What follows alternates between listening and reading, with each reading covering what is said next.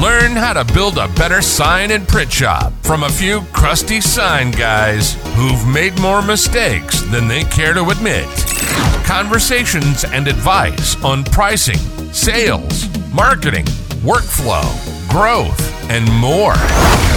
You're listening to the Better Sign Shop Podcast with your hosts, Peter Kourounis, Michael Riley, and Bryant Gillespie.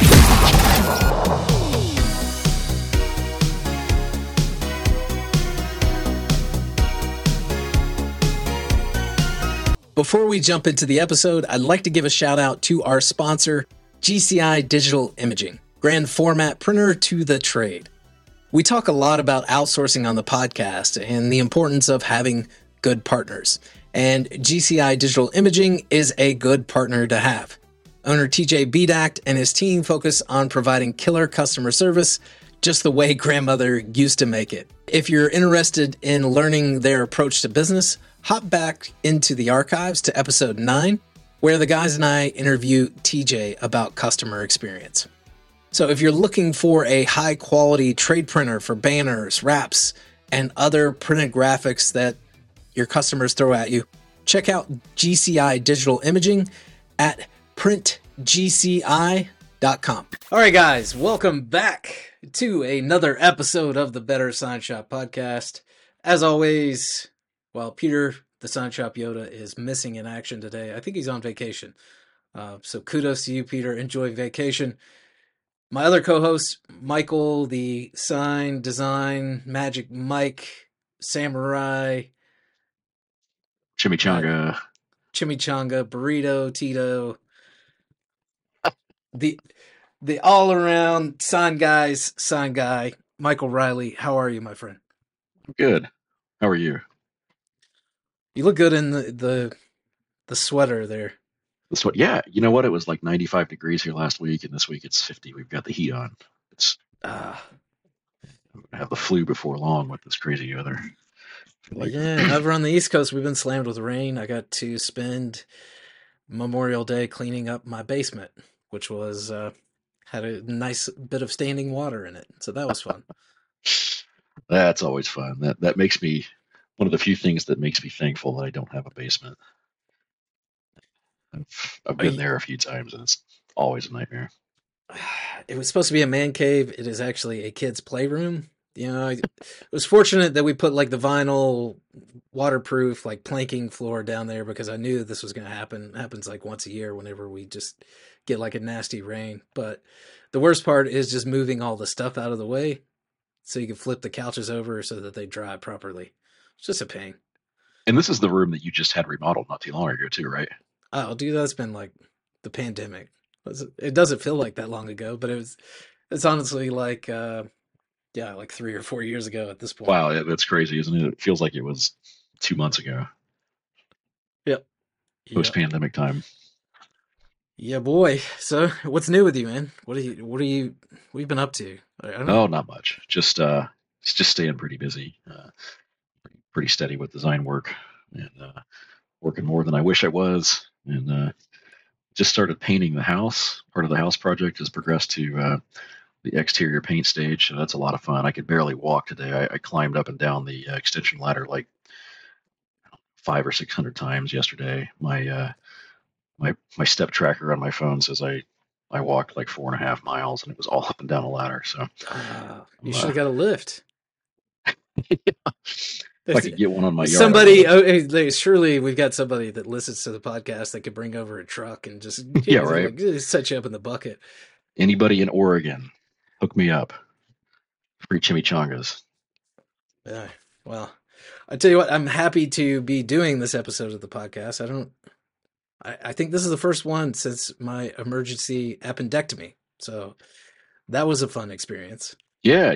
I wasn't sure if you wanted to talk about that, but how are you recovering? Yeah, I'm happy to talk about it. I will say, word of advice to the audience: if you are over the age of 30, and even if you're not, but more so if you're over the age of 30, if you are experiencing pains that are kind of weird, you're not really sure what it is, or don't just ignore it. Go to the doctor. I woke up was like a Wednesday several weeks ago. Had some stomach pain. I had assumed like I've had acid reflux for years, and fought with it on and off. I'd assume it was something like that, or maybe an ulcer, something non-serious. Got involved in meetings and kind of went away, ignored it. By the time I got done with meetings and like actually stopped and sat down and didn't have anything to do at the moment, I was like, man, the pain is really awful. So go get the kids. My wife's driving. Like I'm sweating in the passenger seat. It's like we're getting up there on the pain scale, like six or eight, maybe. Come back. I call Mr. Mike here because I'm thinking that it's an ulcer. Mike's like, hey, try pickle juice. So I'm standing at the refrigerator, like trying not to gag and suck back some of this pickle juice. Wait 45 minutes to an hour. Still no relief. And the pain is just mounting at this point. Go to the local urgent care, wait 45 minutes there, pacing around in the actual like waiting room, thinking, okay, like making everybody uncomfortable. They weren't sure if I was going to like shoot up the place or cough and give everybody COVID or what was going to happen. So finally I see the doctor and they send me to the ER. It turns out I have a severe acute appendicitis and have to have emergency surgery. Damn. Bada bing, bada boom. Well, I'm glad that it sucks, but I guess it could have been worse. I'm glad that you were in and out quick, and it seemed like you had a really quick recovery. Sorry about the pickle juice. Yeah. That was by far not the worst part of it. It was pretty bad, but I'm sure not it the wasn't, worst part but of it. yeah. For No, those modern medicine listening, is great. I've got 3 little scars on my stomach. Like the worst part of that was this is probably TMI for the audience, but I'm a naturally pretty hairy guy. So like they shaved all of my belly and left like the top part. Kind of looked like I was wearing like a hairy bra. Yeah, my kids were laughing at me, so I had to just go ahead and like shave all of it off. Now I'm in like the Wolfman stage. man, that makes me think of the scene from the 40-Year-Old Virgin where Oh Steve yeah, Carell yeah. goes. Oh, Kelly Clarkson. Yes, that's I think we need to see like a side by side comparison of you and Steve Carell from that oh movie. god. See who wore it Yeah. best. Maybe that'll get the next cease and desist letter, 100%. Well, I'm glad that you recovered so quickly, and it wasn't. I mean, I wish it was something less serious for you, but I'm glad it wasn't anything more serious. And really, in the long run, I'm glad it wasn't an ulcer because an ulcer is really something you can't get rid of. So at least this was something that Yeah. stuck temporarily, but it's not a long term thing. So Yeah, and the appendix is useless, so yeah, why not get rid of it. Did you keep it? Did they like give it to you in a jar? I didn't ask. I should have though. I I feel did like go you should have. back. That I went you could back have like this sent week and that to somebody. yeah, Your the mortal doctor said enemy. the pathology results came back and he said it did not rupture, but it was very close to rupturing. So Well, I anyway, guess they caught it in time. I've heard that's just yeah. like absolutely miserable if it does rupture. Oh It's a yeah, pretty yeah. I was a excruciating. total baby about it. Like I was like they asked for your pain scale, and I was like, oh, it's 10, it's 10, it's 10. And my wife's over there like, childbirth, bro. Like just come off of it a little bit. But uh, That's hilarious. Well, yeah. So I'm excited for the episode today, man. as am What I. do I'm what are stoked for we this. what have we got on the slate? We have got a gentleman by the name of Shane Durnford, Canada.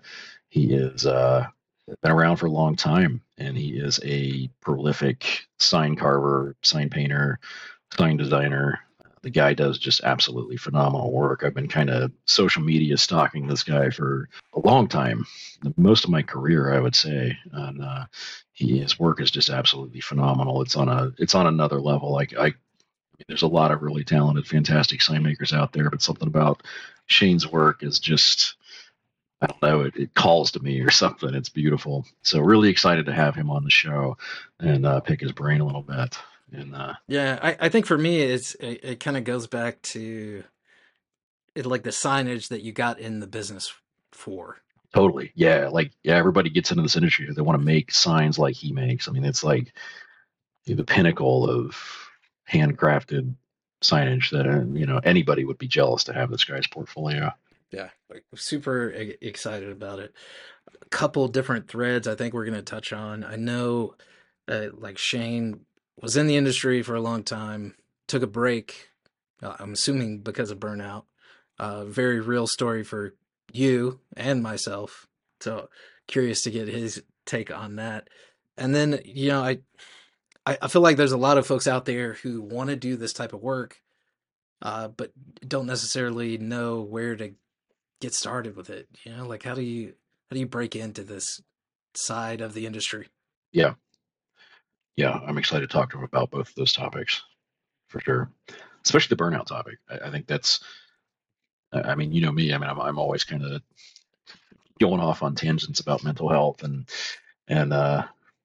keeping your head about you in this industry because it can definitely drive you crazy. So I'm really anxious to talk to him about his experience with burnout and how he took some time off and came back and recharged his batteries. I mean, I think that's something that probably everybody after probably true of any industry or career, but something that probably everybody can relate to some degree or another. I know I can for sure. Oh yeah, yeah, me as well. Yeah. I I definitely want to do like a serious like mental health episode, but I think this will be a good primer leading up to that as well. Yeah. Yeah. Definitely for sure.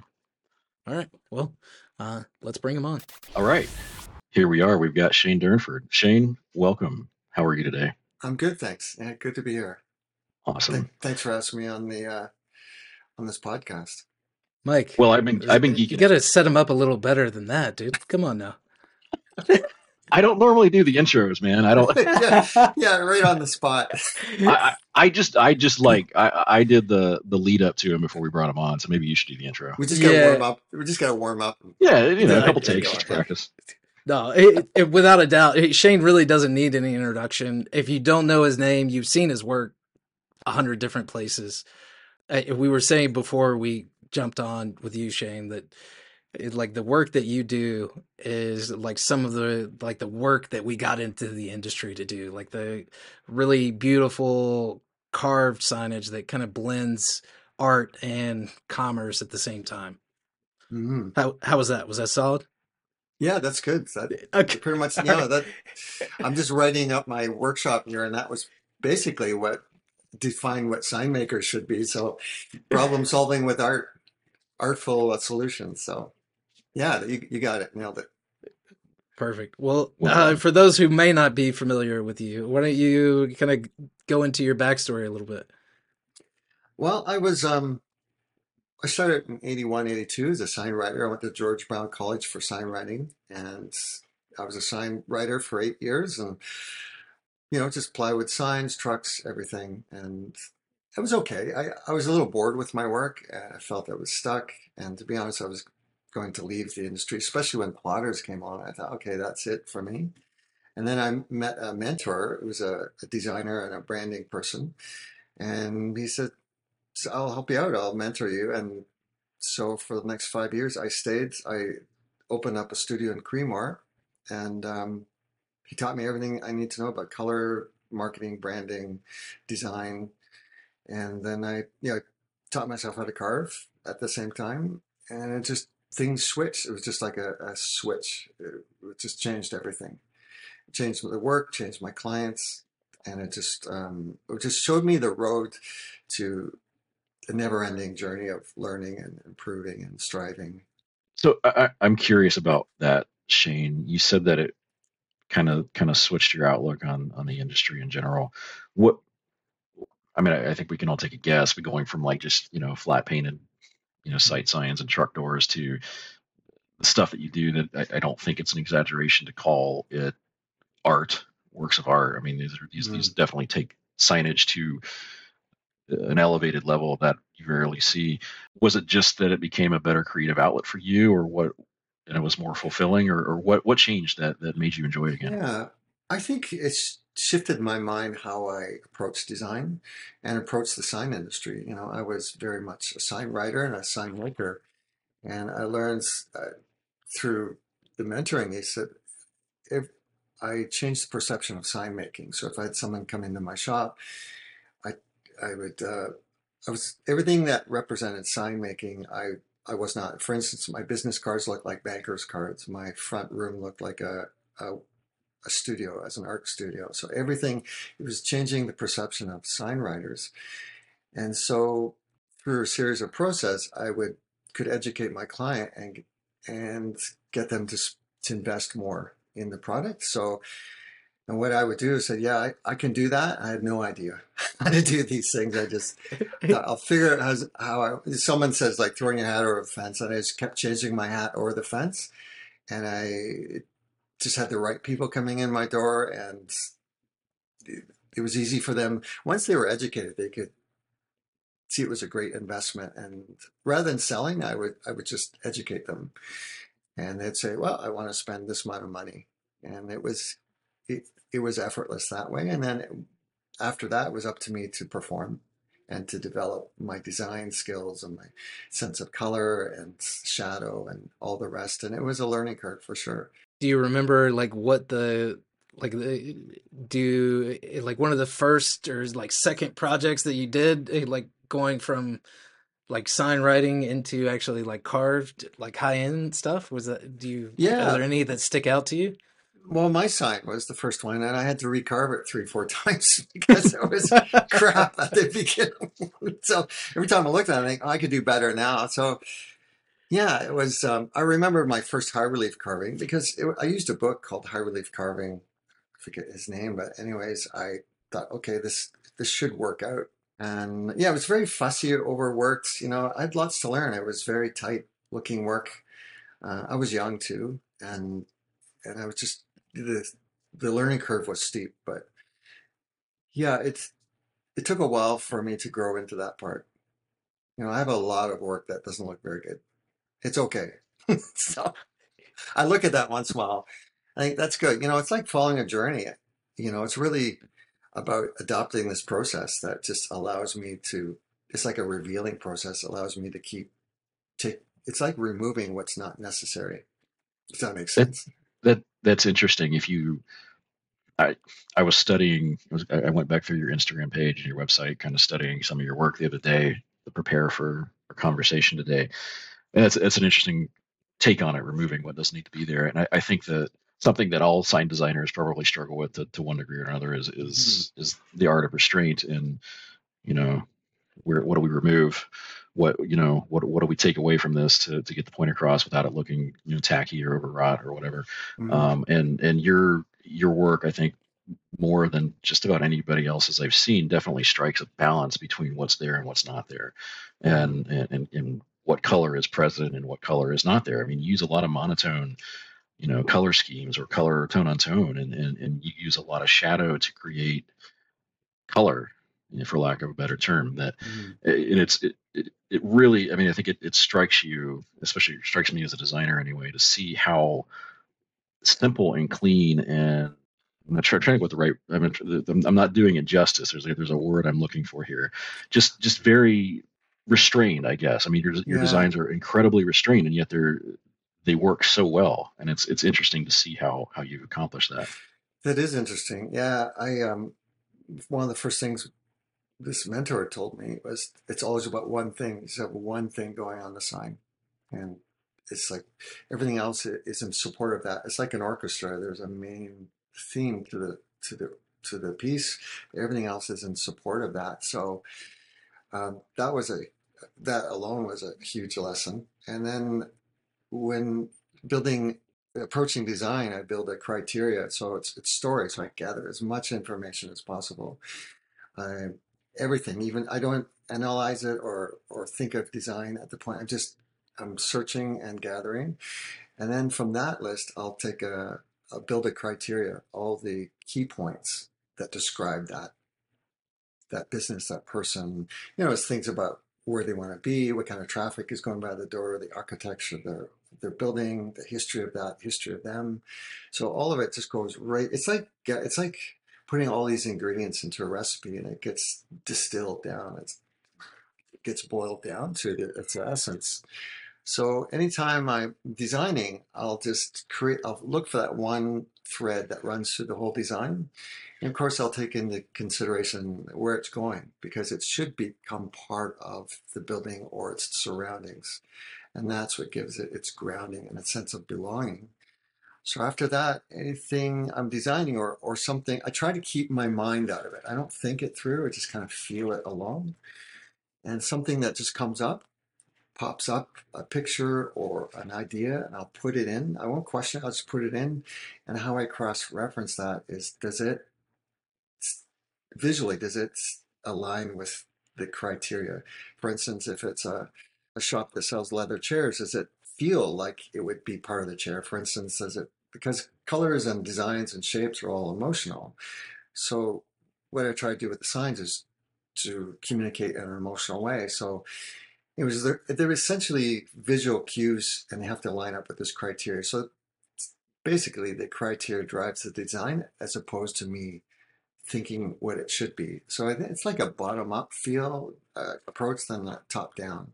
So do you have this criteria listed out like at the start of the process, or are you like going through and like sketching like, okay, like here's the main notes that I want to hit, or is it just it's all like up here or in here?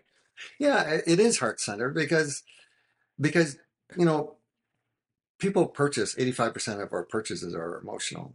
So and visual language is an emotional language. So you can inject sense of smell and sound and all these little cues in there. It's not a conscious thing. So when I list this criteria, I just list the criteria. It just the criteria it's not about what I think or my agenda. I just list it, and then I just read through it. I get a feel for this thing, and then I just start to choose components like what are the sign shape, like where's it going to go, how big does it have to be. So those questions have to be asked, but so this criteria just kind of guides it. It's like method acting. You have to learn everything, all the background stuff. So when you are creating it, it's believable and it's related closely to the business. So if someone's driving by or walking by, they gather so much information from such a simple image that it not only just entices people to come in, but it targets the right clientele for the business. So, and that's a selling point to the business as well. In most, when people come in my studio, the conversation started with, "I'm different, I'm more expensive than anyone, but this is what you're going to get." And I'm a designer first and a sign expert first. And I just happen to craft my own signs, but I'm not a sign guy, so to speak. So right away, and I align myself in the language and the surroundings as an architect would. So their perception has changed. So if you can change their perception, now you're having a different conversation. Now you can start talking about what their investment will be and educating them. And sometimes I'll say, go think about it. You don't have to decide right now. I wanted the work, but I never pushed it. I just go home and think about it, and if you're still interested, we can make an appointment. There was never walk-in traffic to be my appointments. Yeah, right. It's just a little hard to get. Yeah, exclusive. So those little exclusive things, and two, with the sign company, even when I had nothing and I didn't have any money, I didn't have any business, I tried to make my front of my shop look successful. And I was told years ago that people with money want to be part of success. So there's all this psychology involved, but it was just everything I could just to not appear as a sign guy. It sounds odd. It sounds counterintuitive. No, yeah, I would say it runs counter to like what most of the audience does is like, hey, we are sign guys. Like we need to advertise. We need like giant channel letters out front of our shop. We need like a giant showroom with every single thing that showcases every sign particular product that we sell. So it's interesting to hear you say things like that. Like, hey, immediately, like I'm shifting gears into like, I'm not a sign guy. Yeah. And I have to background on that. I was doing a lot of truck lettering and crappy little $100 signs with names on it. And I worked for the Ministry of Natural Resources, making no dogs on the beach signs, just so I could be, I just didn't jump into it. It was a concept that I believed in, and it's a long game strategy, but it put me into areas that I wouldn't normally get into. About being a consultant, I consult with municipalities as well, and streetscape, and so yeah, it's not gonna, doesn't happen overnight, but, and there was times too where I would refuse work that would come back to haunt me if I wouldn't put my name on anything that was not of quality design. Gotcha. And like those projects that you turned down, were they at points where like you had enough work coming in that it like you could turn that away, or No, was it painful at the time of like, it's hey, I could painful. really use this money, but I drove my wife crazy. She's like, "What are you doing?" I said, "No, believe me, it's going to work." Because sometimes, I had to, when people come in, I had to evaluate them too. I had to parse them. It was, do you want to hire me, and do I want to work for you? They have to get it. If they don't get it, then it's just going to be an expensive, long process for them.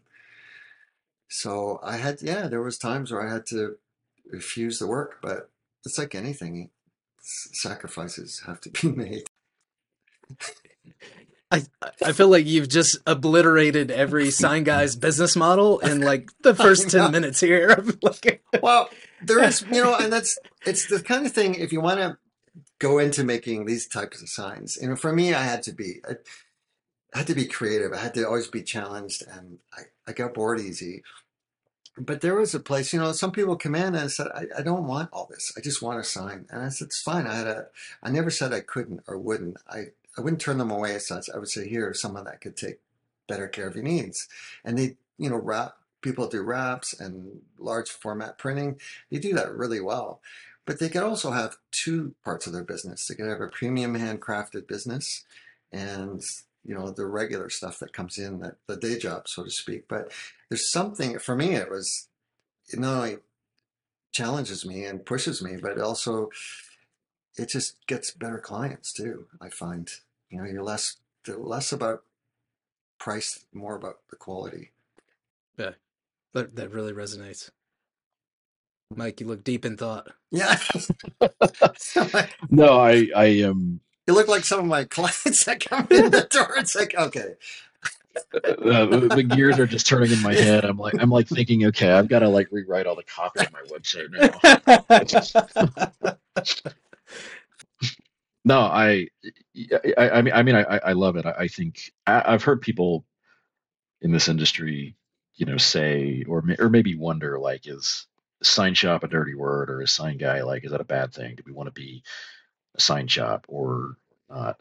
And it is really interesting to, like, I mean, you are taking the sign shop model and just we're talking about fires. I mean, you're just setting a fire to it, and it's and I love it, and I wish that it was possible for everybody in this industry to do what you're doing. I mean, in reality, is depending on the market you're in and your skill level, obviously it's not. I mean, you've got the you've got the toolbox to back up, being a little choosy on it, but it's awesome. I mean, I'm sitting here thinking, like, how can I be like Shane? Well, I think it can apply. I had a lot of guys come to my workshops. I had CNC machines. I didn't abandon the sign crafting. I just wanted to appear that sign crafting was not some guy in the back corner. When I started out, they'd told us, don't drink on the job, because that's what sign writers do. and so it was like lifting the craft, because on my sign it said, Shane Durnford, sign crafter, and it was like an honored craft. But that had to change perceptions with people. But even if any sign shop that does any type of work, it's the same approach in the way of, I'm a designer first, I'm a sign expert. And you don't tell me what you want, because that's not letting me do my job. You tell me everything about your business, and I'll bring it in, and I'll turn around, and I'll give you the design you need. So that's a whole switch around, because I know a lot of sign shops, myself, I get frustrated. People come in, this is what I want. I saw this down the road. I like this other thing. So you create this Frankenstein, so to speak. Client's not happy. You're not happy. They tend to be, they don't really value what you do. So they're crapping about money and the bottom line all the time. And instead of coming back at it, turning it, reverse the flow and said, I'm a sign expert. So that changes everything, and educate why that's important and what value they get out of that. You can say you can go to a shop and you tell them what you want and God bless. But this is how I do it, and this is why I do it. So whether it's a wrap or any kind of signage, it is design oriented. I feel like maybe you're not really backing away from the idea of being a sign maker or sign writer or sign painter or whatever you want to call it. I kind of feel like you're just sort of pushing that title back to what it used to be and what it should be. It's not like you're changing it. I would argue that probably the vinyl slingers out there maybe are the ones that have say that. I don't mean that in a bad way against them, but you know what I mean. Like read the room, Mike. Read the room. No, I don't care. I mean, I've been there. I have slung my share of vinyl and polluted our visual world more than I ever should have. And I'm the first. Yeah, I'm the first one to admit that. And anybody in this industry who's been doing this long enough needs to be humble enough to step back and say, you know what, this isn't where I thought I was going to go with this. And this, I'm not doing the type of work that I wanted to do, and I'm not the type of sign maker that I wanted to be. And I think Shane's attitude here or outlook on it, I think, is the reason that he is doing, the type of work that we all wish we were. Yeah. I'm going to get on the soapbox a minute and say, like, I think a lot of it is driven by the equipment and like the technology and like the manufacturers, where it's like, hey, how fast can you print? How wide can you print? Like, a lot of it is driven by that. Totally. And just the cost of the equipment being stupid cheap compared to what it used to be as well, where like, and I think we touched that on and it's all about the equipment. Right. Mm-hmm. Yeah. Or the equipment being so stupid expensive that now you feel beholden to it, and you've got to, churn out vinyl by the pound or crappy banners and, stickers all day long just to make your payment on the printer every month. I mean, we've all been there too. And then suddenly you're working for the printer leasing company and trying to pay that thing off instead of making signs that you want to make. I mean, and then something comes along with a faster machine or a better machine, and I think it too. I think people are shops. If they're tired of just losing jobs or people shopping for the lowest price, and they all look the same. I heard Tom mention that it's just all in the mud. It's just trying to grab the best fruit off the trunk. But I think if even there's nothing wrong, because I'm a sign crafter, pure straight through, hand lettering and carving, but I have nothing against vinyl or CNC machines. But you're right. If they tend to lean on that too heavily, it's just a tool. The design's first. Just design to the criteria, design to the business, add value to their design, which adds value to the sign, what adds value to their business, and they start to rise up above the rest. It's like, yeah, okay, everyone else has CNC machines, everyone else has vinyl cutters, but we are design, and we're going to make you money by having you invest in our company and the fact that we are designers. Not pretty, but strategic, connective design the psychology of design.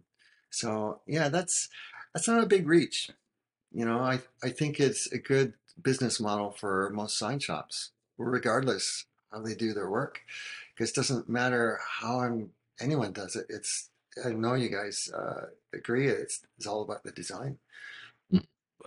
Absolutely. Yeah, absolutely. There's definitely a lot of shops out there that just have a vinyl cutter or wide format printer that are producing absolutely phenomenal, mind-blowing, beautiful work that is design first, design forward. Mm-hmm. So yeah, I mean, I agree totally on that. Okay, so plugging along, you're making your signs. Eventually you hit a wall, right? I mean, you stepped away from the industry for a little while. Yeah, that's I worked all the time. I mean, I loved it. I mentioned the Bryant before. I get up at 3 in the morning. I was like, I'm going to work. I have some, or I'd fall asleep and a design would pop in my head. So I'm going to go down there and make that. And many times I'd work around the clock, and I loved what I did. And I had a young family, 2 buildings, and renovating, and I have to be honest, a bad marriage. And I just thought if I just work harder and longer, things can get through the other side of it. Ah, you know? you hit me right in the heart. Yeah, Yeah, that so you sounds get it. unbelievably And I thought, familiar. yeah, and then I just feel it coming. I felt that it was just my bone marrow was being my life energy was leaving me. And I was doing workshops and I was still designing. It was like I was not connected to myself anymore. So I think, and one day I came in the shop. I couldn't do it anymore. I couldn't pick up my tools. It was the strangest phenomenon. I just stood there. I said, I can't. So I just, the same day I ended, said, I don't want to be married anymore. I don't want to do this anymore. It's like, I'm just toast. So that was tough. That was a hard wall to hit, and it's a cautionary tale. And I was going to go off to be a cop, do something different. That was my plan, only because I just couldn't do the work anymore. Nothing wrong with the work. Business was great. It was going exactly where I wanted it to go. But it just, yeah, I had nothing in the gas tank. So yeah, I just took a hiatus. I thought, I'll give it a bit of time. I'll come back to sign crafting. And I did one last year. I designed it and they couldn't find someone to make it. So I thought, I'll make it. And it was tough. It was like swallowing glass, to be honest. But I stood at the end of it. I thought, oh my God, I love this. I love sign making. I love the whole idea of having something, draw it from their stuff and form out of thin air. And there it is in 3 dimension, interacting with the landscape and people. And yeah, there's nothing like it really. It brings in design, psychology, environmental design. I have to bring in so much knowledge. I've learned about so many things because every job I do, the design part of the criteria is research. If it's an old building, when was the building built? How would they have thought about things back then? They wouldn't have brought in certain things. So, and what that does is make it look like the sign was established at the same time the building was. So, and that's, yeah, so I love the craft. I really do. I just burnout's not good. What year did you hit the wall? 2010. Mm-hmm. Okay. And you were away until just last year. Yeah, pretty much. I did one carving, but yeah, essentially until last year. I designed logos and package design and the same approach to all of it, but it just didn't have the same satisfaction as sign crafting and working with my hands. Okay, so talk to me about the period in between. Like you were a cop for a bit. No, I did. I applied. Yeah, I applied for it, but there was a hiring freeze. I thought, well, what am I going to do now? Right? Oh, gotcha. I hung onto all my equipment and carving tools, and I still studied design. I still, package design and the rest. I enjoyed all that. It was okay, but it just didn't have that thing. So I became a better designer, I think, because I still followed that path of discovery and just essentially you just get just with good design, it finds you. So you need just to get out of the way. So that was the practice. So each project that came along was practicing that. And I designed a few signs as well. So yeah, it was tough because it was so much part of my life, so much part of my identity. And I was, in a sign community and in the small community where I had my business for 25 years. So it was, kind of lost my identity for a while. I love of the craft. Yeah. It's not the love of the craft, yeah, and it was the most frustrating time in my life because something I love to do that I could do well, and I had such a healthy business. I just couldn't even look. I couldn't even open my toolbox. They asked me to come in and fill in for someone at one of the letterhead meets down at the Sign Museum in Cincinnati. And I had to show them how to carve. I didn't want to do it. I woke up in the morning and said, I can't do this. I'll just tell them how to do it. Yeah. So, but that's how strong burnout is. When you hit that wall, it's a hard road back. And I think it's for anybody who just, it's imbalance. And I think the way to fix it is just kind of swing it. The pendulum has to swing back the other way before it finds its, center again. And what worked well for you to come back from the burnout? I think, yeah, for me personally, I had to come to an understanding about how I came to burnout and let go of the past. I was this, or I did that, or I had this. And so I had to let all that go. And it's like, here I am standing here now, and I still love what I do. So I just kind of, that was that simple. I love my sign crafting days, not so much, but I'm going more into carving, the same approach to architectural carving, but that allows me to really go further into the elaborate work, carving and such. But still signs, designing signs. Yeah, I still do that. Okay. Do you think there's a way to avoid burnout, or do you think it's just like part of the process, like part of the journey? No, because yeah, for me, like I don't know that I would be sitting here today without like flaming out as hard as I did back when I was mid-20s, of working 60, 80 hours a week and not taking care of myself and just burning the candle at both ends. My dad, I should have learned from my father. He had his own iron shop, fabricating iron, and he said, if I can't make my living 9 to 5, then I won't do it. And he always took time to do other things. And I think, as in design, as in nature, as in life, if we don't work towards balance, something will force us to go the other way. Whether it's health, whether it's emotional health, or whether it's whatever it may be, it just forces you to find center again. It wants to find center. So it'll correct itself. It's usually in harsh ways. The farther you go, the longer you go, the more harsh the pullback is on it. So yeah, it's brutal. And a lot of people thought, what if if I'm leaving the industry, what does it hold for the rest of us? But I don't think the story was ever out there about me burning up personally as I did. Everything basically collapsed: marriage, business, everything. So just kind of, I just jumped out of a moving vehicle. That's what I did. But hey, I still loved. I still had the love of the craft. I mean, if the vehicle's going off the cliff, like, what else are you going to do at that? You know what? I wish I would have heard that long ago. That could save me some time. Yeah. In hindsight, do you feel like hitting that wall could have been preventable, or at least you could have slammed on the brakes earlier so you didn't hit it as hard? Or was it totally inevitable? No matter what you could have done, was it just going to happen? No, I could have easily prevented it by taking more time to. So I'm not working today. I'm not. These are my times, and that's it. Nothing more. And then balance it with more fun things. There was a time I didn't get out of my work clothes. I just, at first we lived upstairs. My studio was downstairs, so there was times where I would leave the building for a week at a time.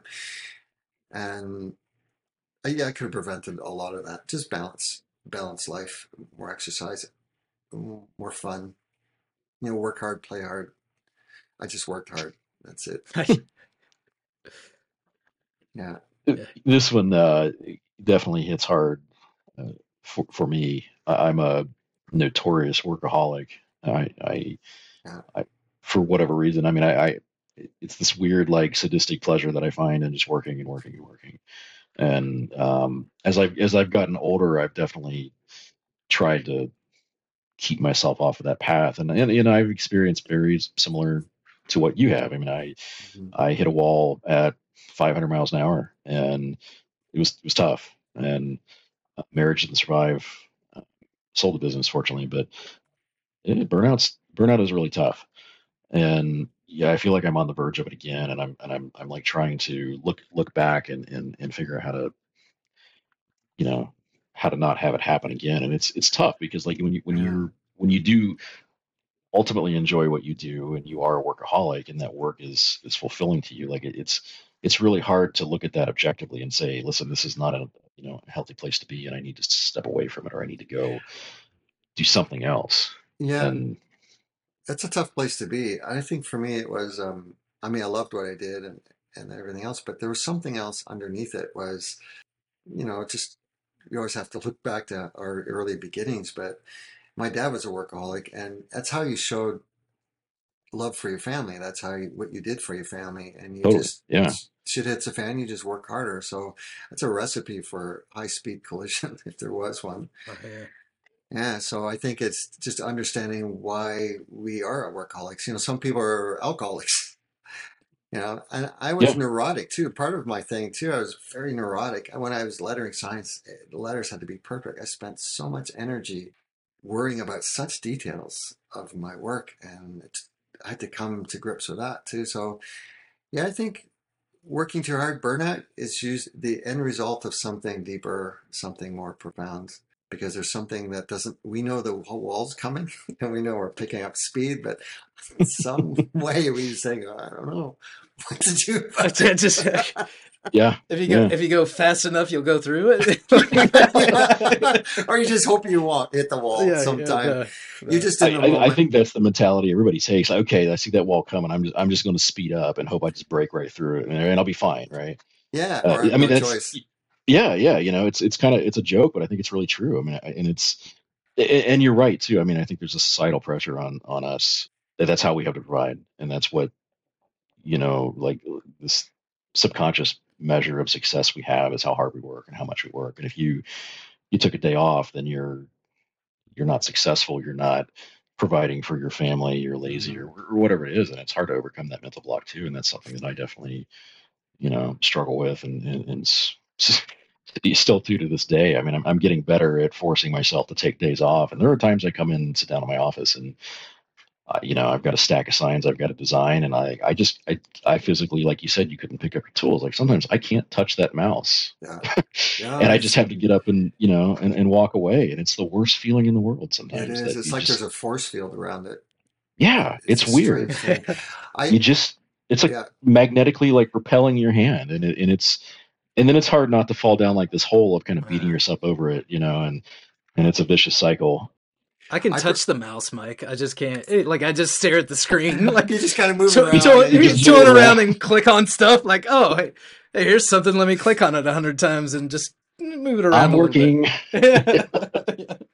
I know I'm a bagpiper, and I knew this guy. He played since he was a kid, and he was grade one piper, and he was always go practicing until one day he said my fingers wouldn't move, and it wasn't anything physical. It was an emotional. It's like your body's like enough, no more.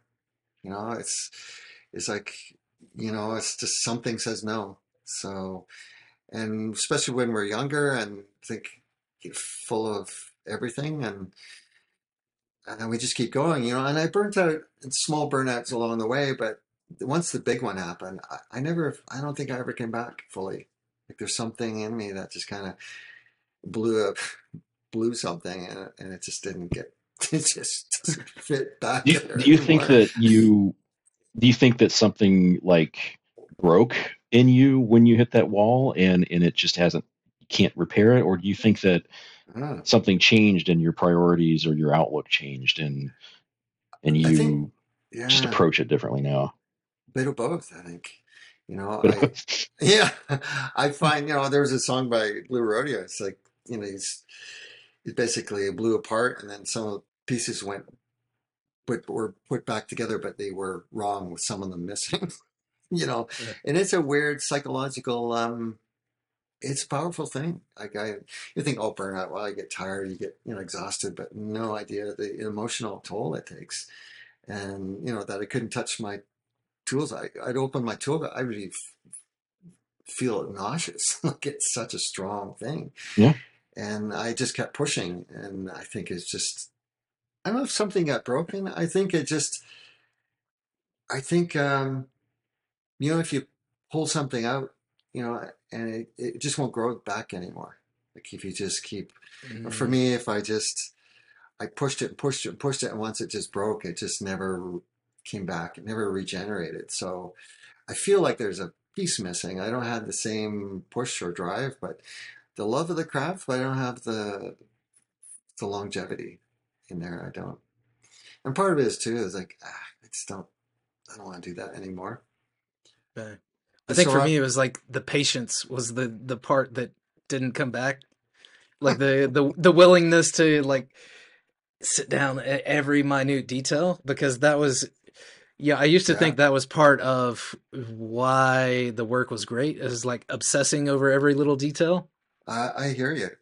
You know, that's why I couldn't sign craft anymore. I couldn't make because I'd spend hours. Everything was so crafted to such a fine touch, and I just didn't have that in me anymore. Yeah, it's a strange phenomenon.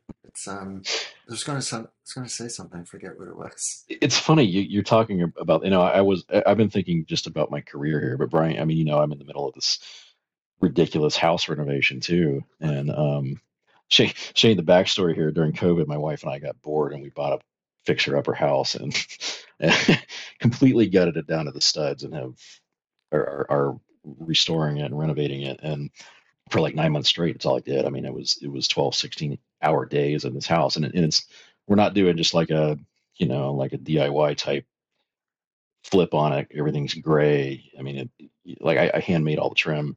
I've handcrafted all these beams, hand laid all this hardwood floor. I mean, every single square inch of this house is touched by my hands. But 9 months of doing it all day, every day, like eating, breathing, sleeping this house, Yeah. I hit a wall 2 years ago, and like it, I can barely bring myself to even like vacuum the house now, let alone it was, like, and it's only half done, right? But I yeah, can't do anything on it. I think it the was other. so Oh, go ahead. bad, Shane. I had to send him. Do you remember the show Home Improvement with Tim the Toolman Taylor and his assistant Al? Yeah. I got on Cameo, which is a service where you can like order videos from celebrities to your friends. It's great fun. I ordered a video from Al for Mike and I his love that. wife to give them a pep talk about renovating Oh, it this was house. it was the greatest thing too, and I tell you what, like I really needed it. Like it was great to hear from Al Borland in his flannel shirt that, like, Oh my gosh. there's a light at the end of the tunnel and you're going to get there, and remodeling is hard, but yeah, but I mean, it was the same thing. I'm just listening to you talk about, obsessing over these details, and like, I must have spent 30, 40, 50 hours driving around trying to find just the right type of nail for Mhm. my floor, Yeah. not even, let alone actually, driving all those nails in. And it's, like I said, we just started painting the front of the house, and we went through 40, 45 different color samples until we picked a color that we like. And just obsessing over all these details. I mean, Yeah. it just, it drives you nuts. I think there's point in talking about that. I think there's something to that, you know, getting so deep in the weeds and obsessing over things that nobody else would even notice but you, that really leads down that path of burnout. And I think that obsession, I think anybody who's really great at what they do, has that obsession, or that, Mhm. that obsessive quality within them. And I think it's probably what makes them great. It would help me a lot, as I heard along the way, was the illusion of perfection. There's no such thing as perfection, and that released a lot of stuff for me. I think too, part of being the business, sign business, having your partner, having a good partner. That was part of my burnout too. Is like I had someone that would just like sabotage and spend money, and I wanted a break in a lot of ways. Like I said, I need a break, but so a partner's big big deal, and a good home life too. I mean, it's all connected. There's no separation. I think That's sign a make. I think. really good point. I mean, this is a difficult industry, and it's an exhausting industry, and one that takes a lot of tolls on you, and having a spouse or somebody at home that's supportive of you, or if they're actively in that business. I mean, you've got to be working together towards the same goal. And it sounds like you were kind of in a similar boat as me, where we were definitely not working in the same direction and No. constantly trying to undermine each other, and that definitely. I mean, it's really hard to do good work when you're fighting your own internal Yeah. battles and demons like that. It just, and it's not conducive to creative life. A creative No, life. it's not. No. It's not, and it makes.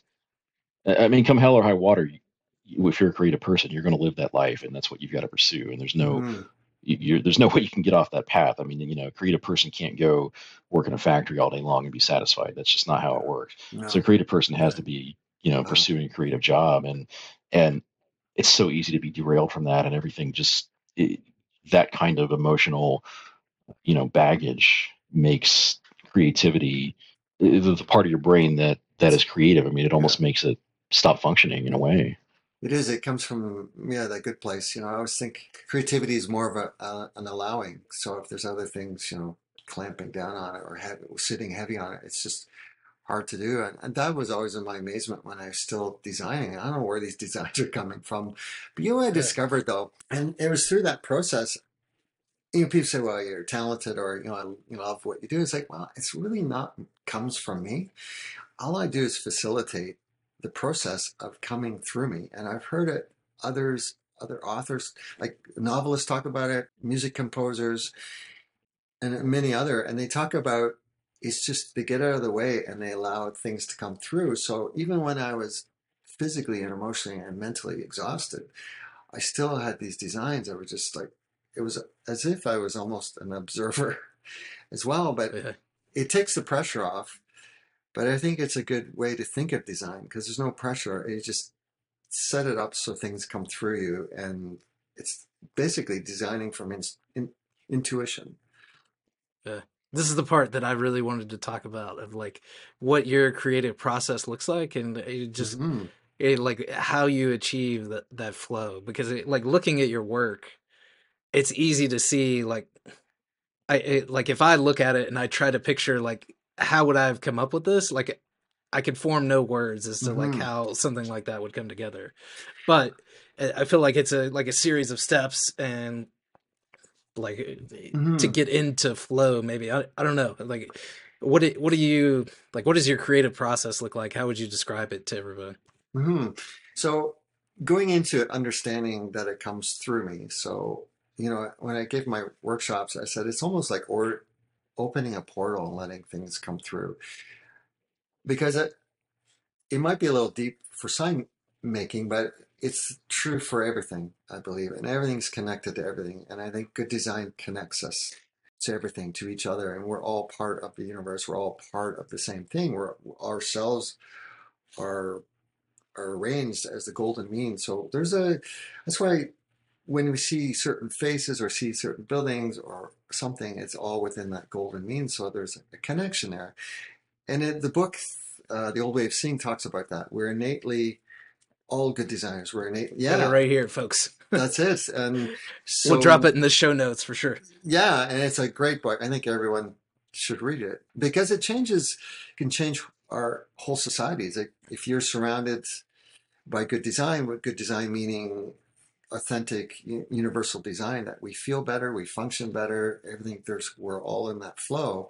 So as a designer to get there, I need to, when I design something, it's never about I like this or I think it should have that. I'm out of the picture. I'm a facilitator, period. And I let my clients know it's not about what you want, it's not about what I want. It's your story, but how it's going to come about is it's going to come forth. It will find me and it will find the solutions for you. So yeah, just again that writing criteria, getting in the feel of it, repeating the criteria. And to be honest, if I'm just relaxed, I have good, nice classical music playing or some old jazz, and I'm just in a good place. And there's a picture usually comes up, pops on the page, and I'll look at it. Or else what I'll do if that's not happening, I'll go, And for instance, I don't know what signs you're familiar with. There's a bank cafe, has a B on it. Mm. Yeah, And that's one that sticks out in my mind. so I think, okay, didn't want the bank, it was a former bank. So what started was I gathered everything else, what they wanted to achieve, who they wanted as a client, who was coming to town, the history of the town, and she wanted to feel as if it was always established, always been there. So I'm thinking, okay, the pioneers of the time, I did a little research. What they did was plant apple trees and created bee colonies because the bees were the health of the farm and health of the natural environment. So I thought, oh, and then I looked into bees, and bees were community, which lined up with the bank cafes and well-being and everything else. I said, well, there we go. There's a bee. That's the one thing it's going to be, the bees going on it. So, and what I'm doing too, when I'm going through this criteria, I'm scribbling. My hands scribbling. I don't look at other signs. I don't look at anything. It's all about the topic, and I'm thinking. So inside it's a really tall, it's classic bank building. So it had really tall ceilings with heavy cornice and classic metal ceiling. So I thought, okay, it should have the reach. And then I thought I'm playing it. So I'm just playing as well. And I'm playing around. It's like, well, there's a honeycomb. Well, in the honeycomb, there's these little edges, the sides. And this cool with the line. So I'm just intuitively sketching. And I think, oh, there's something there. And, and I came across the sketch of that the other day. It's such a rough scribble, but I'm just getting the feel of it. And so I'm looking back at the storyline, getting the feel. So now I have in the top cap was the cornice and the up lines and the honeycomb across the top, just as traditionally they would have done back then, how they would have built the molding. And then the teardrop is basically honey that has a drip, there's a drop of honey, and it has a nice feel to it. And if you look at that shape, it exists so many places in nature, and we identify with that. It's very, and too, the shape holds the bee, like cradles it as well. And so the bee's in the middle. So there's a lot of, and then I'll go through cross-referencing of design elements, the border, all are naturally proportioned and they're all related to each other. So every aspect of that sign is support of that bee. And there's nothing on that sign that is just put on there because it's pretty, or I've seen it done, or it's cool.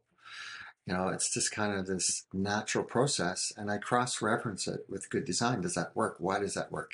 The shadow of the upright with all the geometric shapes, and then you have so strong geometric shapes contrast to the organic shape. It's a really nice. It's like you always look for contrast, whether it's texture, color, dark and light. And then colors, why those colors? Some recede, some proceed.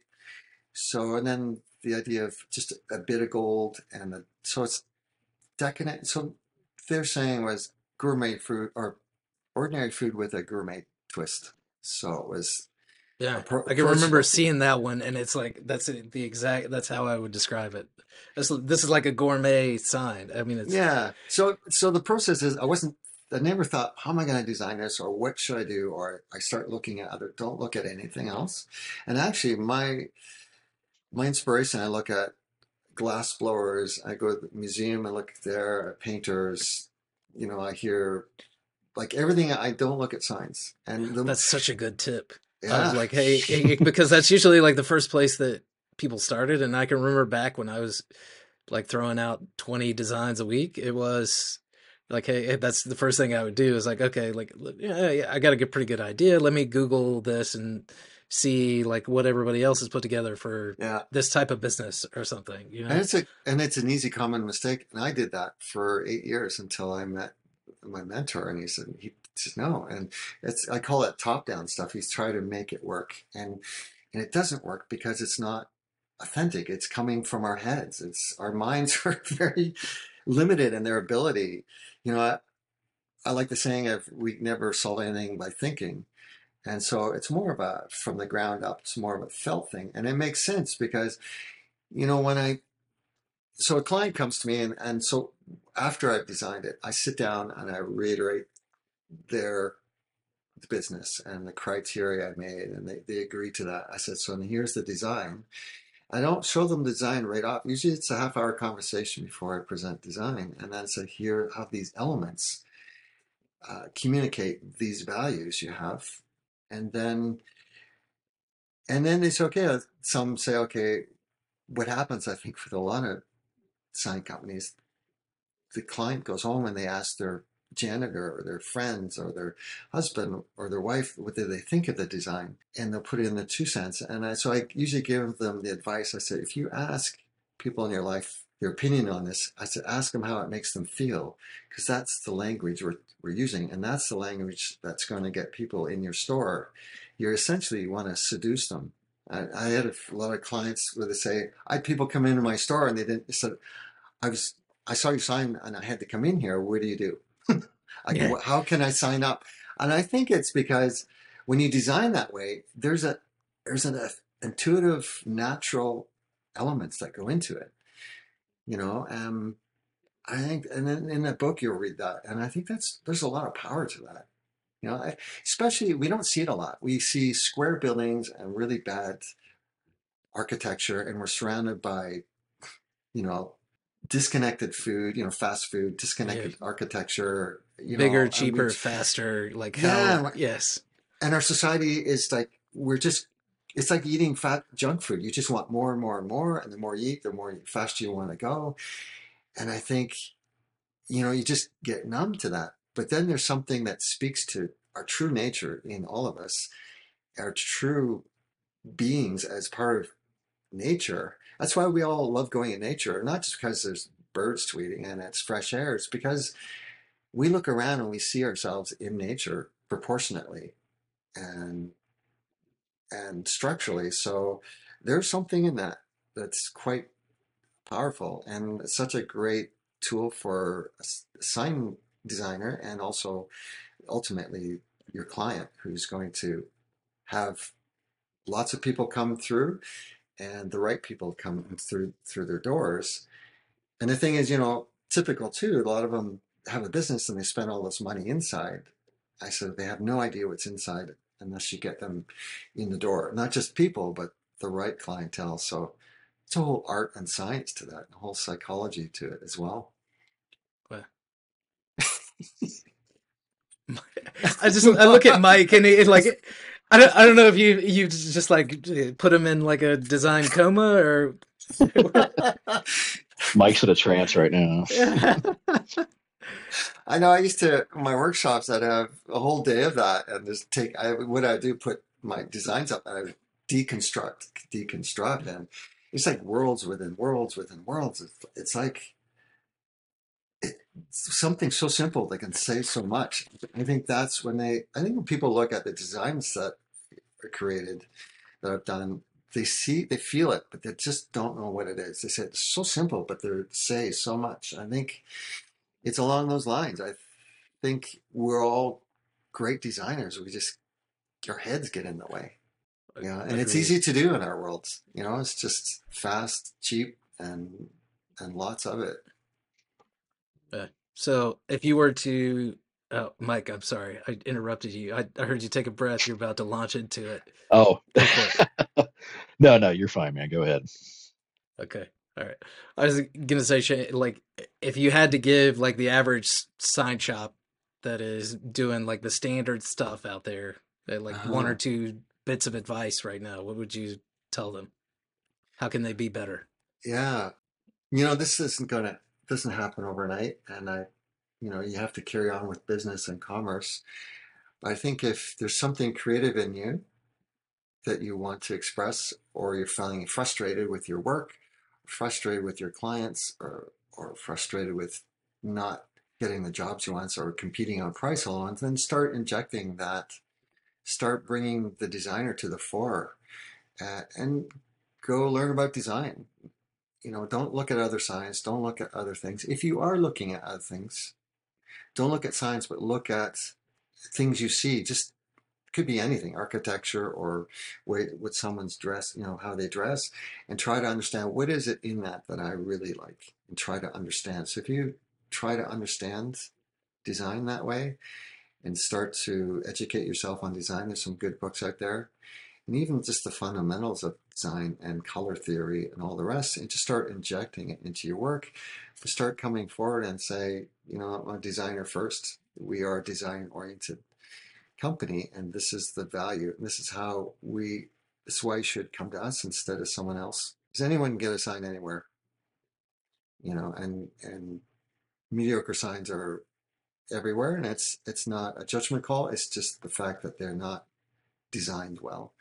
It's like McDonald's. It's still food, but it's not healthy. It doesn't do anybody any good other than the bottom line.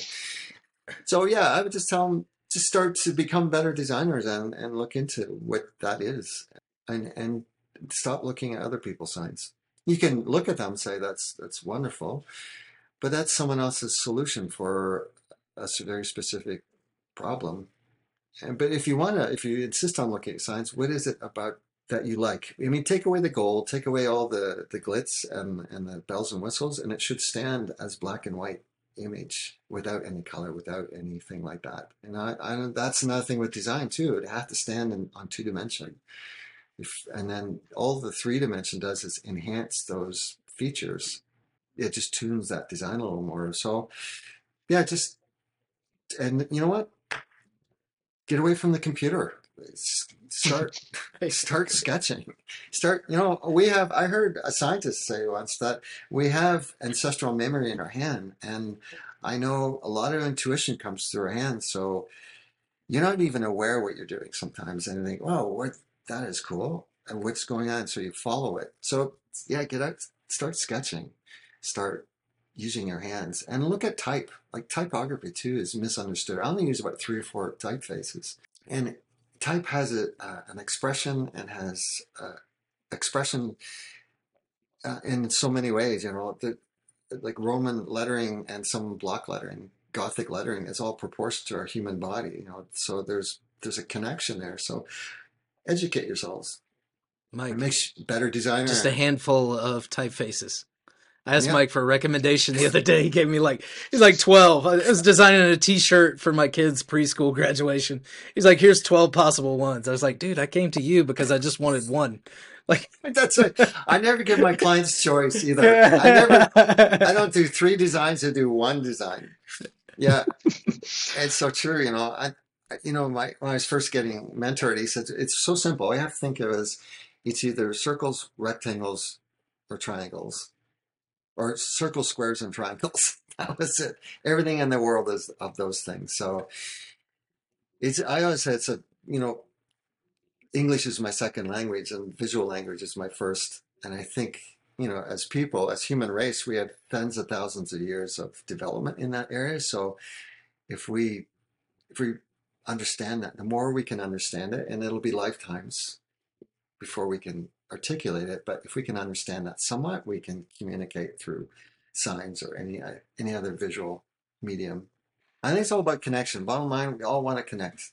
Whether it's doing more drugs or working more, or searching for that, the next product that you're going to throw in the garbage.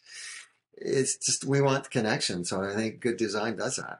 And I always think it was people have always liked my signs, but I think it's not because they're signs, because of this other.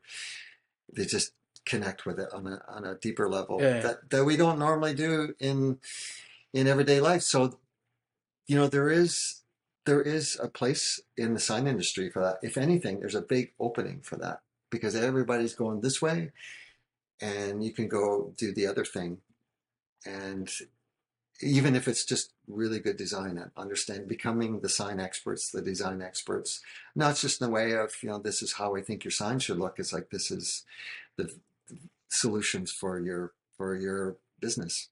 Very powerful. Mike, did you remember what you were going to say? No. This is either very encouraging or very discouraging. No, my brain is running a million miles an hour. I'm thinking there's a lot of parallels with what Shane is saying to what Dan Antonelli said when we had him on.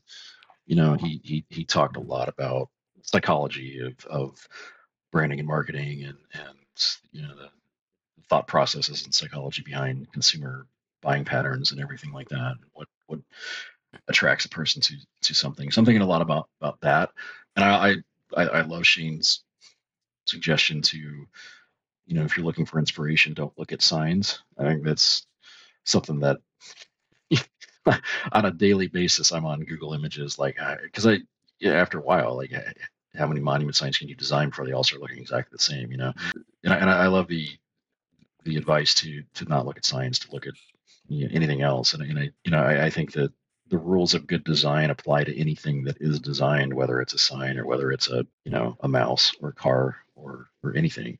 Good design is good design, and I think there's probably a lot of inspiration that you can gain from looking at other well-designed objects or things that have nothing to do with signage or typography or advertising or anything. So, It's interesting. When you're talking there, I remember Toyota that they designed a lot of their cars at first by hand. So their idea is that human body kinetics create lines that are within the golden mean. So, and everything they do is a lot of hands-on. And what happens, you sit in a Toyota or you look at a Toyota, you just feel good. And when you sit, I've heard people say, I love my Toyota. It just sit in it just feels right. It fits. But I don't think they're talking physically. I think emotionally. Like it's very interesting as we, no matter how sophisticated we become, we're still the same. We still get lit up by the same things we did thousands of years ago. Right. That reptilian thing. It's interesting when you describe it that way. Let's transition to the future, Shane. Like, what's the future for you and for your business? Like, what is the future? Well, I think where I am in my life and my career. I would love to. I was in my workshops too. I'm not just doing two more. In the workshops, I said, like, I just want to hand off what I was given. Like, it's not like I know everything and this is the way to do it. It's more or less showing how to open a door instead of telling them what door to open. So I just want to pass on the knowledge that was given to me because it is such a simple concept, but is so overlooked and missed in today's society.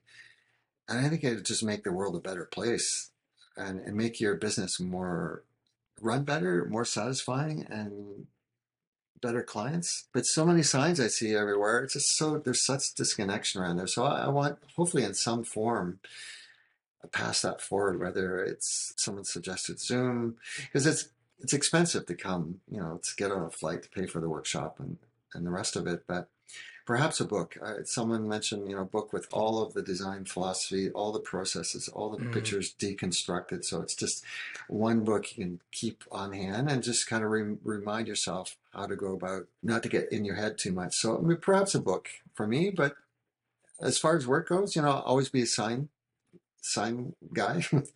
I always design signs and consult that way. But my focus now is to go into hand carving fully, because I missed that part and I never got a chance to fully explore that. So, and it's the same approach as I did with signs, but now I'm can go and create art. It's more art than just functional. Yeah, so, and that carving that's been staring at me the whole time we've doing the podcast behind me, behind you is like, it's amazing, man. I mean, and to think, like, when I look at stuff like that, I'm like, I could never do that. But I'm sure, like, at one point you were probably feeling the same way there. It's so interesting you say that. I feel I've learned so much about life through my work, and not just through the work, but striving to, as you say, to keep getting better, I want to do more and better.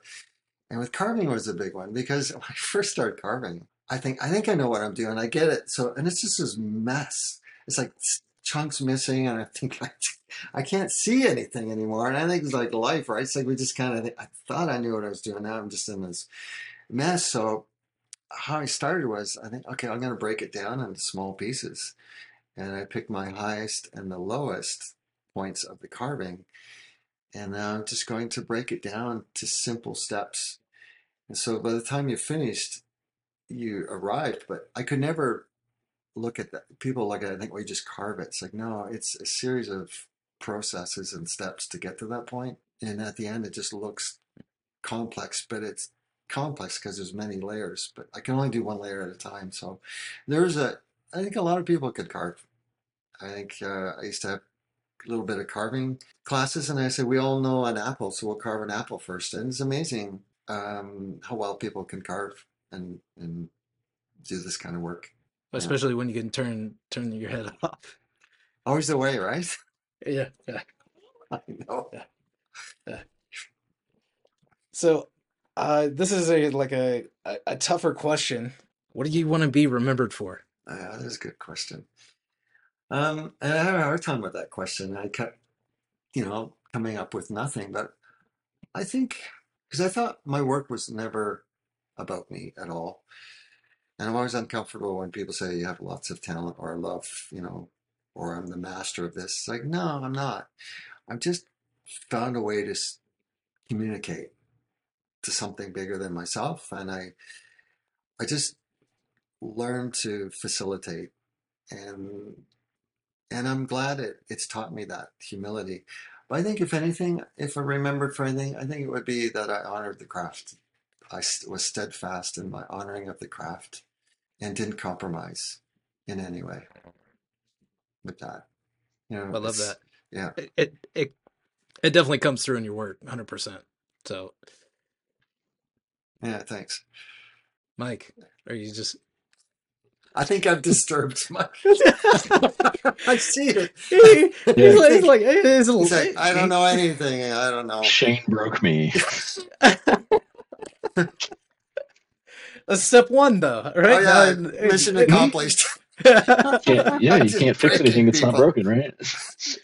No, I have his Instagram and stuff open over here on my other screen, so I'm kind of scrolling through it as he's talking and looking at all these signs and stuff, and just it's been a little while since I looked at some of your work, and it's just, part of it makes me just want to like throw up my hands and quit, right now.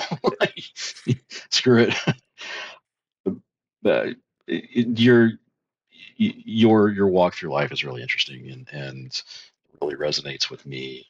It sounds like we've kind of had some similar experiences with hitting that wall and burnout. So I apologize. I don't mean to be quite so quiet. I know I'm usually not quite the quiet guy on these, but I'm just kind of absorbing what he's saying. A lot of it really hits home, and it's very pertinent to, kind of some of the things that I'm dealing with right now, burnout work and thinking about the future. And for that matter, what do I want to be remembered for, and I don't want to be remembered as being a workaholic. Yeah. I think that's my biggest fear myself. Mm-hmm. Especially to my kids I don't want to be remembered as that to my kids. Like, hey, like dad was working. This big thing happened and dad wasn't here. Mm-hmm. That's a big, oh my God, that's huge. And I was lucky enough to work downstairs and my kids would come down and for a lot of years, they want to talk to me. It was down in my shop. So they'd come down, I'd stop what I was doing and give them full attention and talk with them.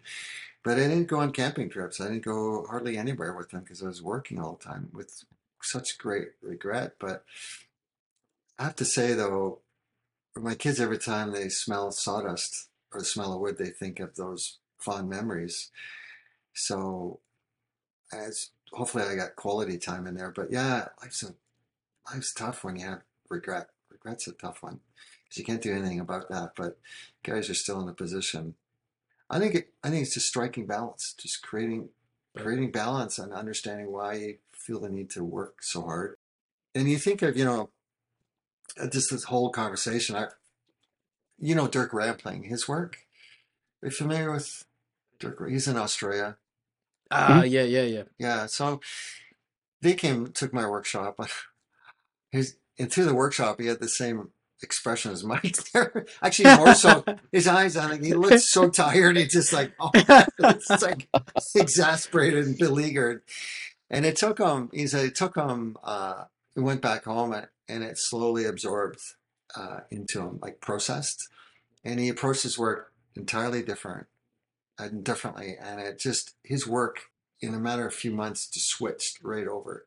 completely into a whole other level of design and doing his own thing. It didn't look like anyone else's, which was pretty cool. So yeah, it's like learning a new golf swing. It's a brute at first, but after a while, it's so simple in its application. And Shane, tell us about the workshops real quick. I know Mm-hmm. we've hinted around at them a little bit, but just give us the elevator pitch on those things. Yeah. Well, I think I call it's just a rethink on design, and it's pretty much what we've talked about. And it's just a whole shift. It's a full weekend. People have taken it before. It's a game changer. Dan Swatsky took it, and he uses a lot of it in his business. It is like a light bulb moment for a lot of people, and it's changed the way they do business and design. It's a 3-day workshop. Starts Friday and goes till Sunday afternoon. A lot of it's in class, dissecting or deconstructing design and selling signs, and just pretty much everything we've talked about. It's the full package on that. And also at the end of it, they get a free design consultation on one project for me, good for a year. The first one is this weekend, and the second one is July 14th to 16th. And I have, if you know, Roger Cox, he's coming. He had House of Signs. Gary Johnson. His signs are unbelievable too. Yeah. That's another one that's worth looking up if you guys have never seen it. Yeah. And Noelle Cotham. She does Sign It Signs in Chatham. She's been sign crafted quite a bit. Yeah, that name sounds familiar. I've heard it. Sign It, yeah. Sorry, Noelle. I forget your last name. That's okay. Yeah, we'll try to include all these in the show notes. Yeah, for sure. And Gary Johnson of Great American Sign Company, so he's coming, and a few others have expressed interest. So it's interesting, though. I thought I'd get more, but it could be signs of the times. I mean, I used to do them; they were full all the time. But it's a commitment, not just to come to the workshop, but to wanting to change how you do business. And a lot of people think I can't. It's beyond me, but it's not the way at all. I mean, if you saw my work before, it was mediocre at best. It was. And I keep it around. It's just like, wow. Yeah. Sometimes you got to keep yourself humble. Certainly. It's just like, it's like playing in the wrong ballpark. It's like I'm all by myself, thinking I'm doing a great job until I go over to the other ones. Oh, this is how you play baseball. There you go. That's simple. Well, Shane, can't thank you enough for coming on, man. This has been such an interesting conversation. Definitely one of my favorite episodes that we've recorded so far. We hit on so many different things, and I'm kind of like Mike in some aspects, but I can still move my mouth and words come out. So we're good. We're good there. Yeah, Shane, I apologize in advance. No, I feel like I'm gonna in like 2 days you're gonna get an email from me with like 8,000 questions and thoughts, and like as this stuff just like works its way through my brain and all of it hits me all at once. I'm like, I should have asked him this. I should have asked him this. So I apologize because I'm going to overwhelm you with questions pretty soon. Well, that's what that's why I used to tell my clients, if I saw that same look, I think just go home and let it absorb it and come back. Call me. Let it marinate. You let it marinate, yeah. But I've enjoyed this a lot. I feel like I sit down at a kitchen table with you guys. The only thing missing is a beer in hand. So I've enjoyed it a lot. It's been great. It's great to talk to sign people as well. We'll have to invite Shane to our next happy hour podcast episode. Yeah. That last one was a little rowdy. Yeah. Yeah. Well, since you had alcohol to anything. Yeah. I'm definitely more verbose when I had a bottle of that Costco Chardonnay. There you go. Yeah, that's all it takes to get Mike in the flow. I can't even say his name. Yeah. Shane, really, really awesome talking to you. I'm actually going to look up your design courses here in a minute and maybe see if we can come out there to the July one because I'd love to participate in that. Yeah, for sure. I think that one will be, you know what, it's just going to be such a great exchange of good sign people. You know, Roger and Noella and Gary, and if you guys came, I think it would be a really memorable event. You know, a small Yeah, group. I'd love to. I'd love to. I've been wanting to get out to, I did Jay Cook's sign school years ago, like Yeah. 25 years ago or something like that. And that was the last one I did. And, I thought about doing Dan's up there in Canada too, but I don't make signs anymore. So I don't know Mm-hmm. how much I would get from his, but this definitely appeals to me a lot. So, Mm-hmm. I'm hoping And I get to meet you in person here in the next couple months. be great to see you. And Collingwood's a beautiful area. It's stunning. Truly, we have the Niagara Escarpment and Georgian Bay. Yeah, it's a quite pretty lovely. area. I've been up in that area before. It Mhm. is lovely, especially in July and not in the middle of winter. Yeah, that's right. Unless you have skis strapped to your feet. Yeah. Beautiful. All right. Shane, thanks again. Yeah. Pleasure, man. Yeah. Awesome, Shane. Let's keep in touch too. I like that. But hopefully you'll see both of you or one of you at the workshop in July. It would be amazing. Yeah, I'm going to try to come. I'd love to be there in Super. person. So, All right. thank you for your time. Really appreciate it. It was great talking to you. It was a Great great listening pleasure. to you. All right. Thanks. See you. If you liked this episode, make sure you hit subscribe to get all the latest episodes. And check out our website, bettersignshop.com. Get free resources and helpful tools on growing your shop. Thanks for listening.